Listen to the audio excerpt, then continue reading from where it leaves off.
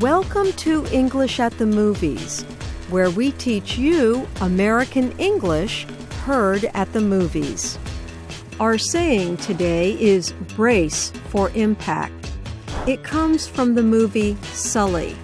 The film tells the true story of an airplane losing power and making an emergency landing on a river.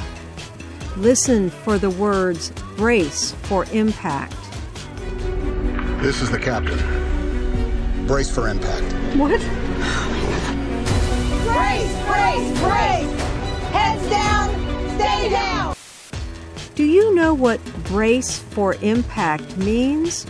Is it we are going to crash or get ready for a crash? Listen again. Did you have the right answer? This is the captain. Brace for impact. What? Brace, brace, brace! Heads down, stay down! Brace for impact means get ready for a crash. These are words you might hear if you are on a plane that is about to crash.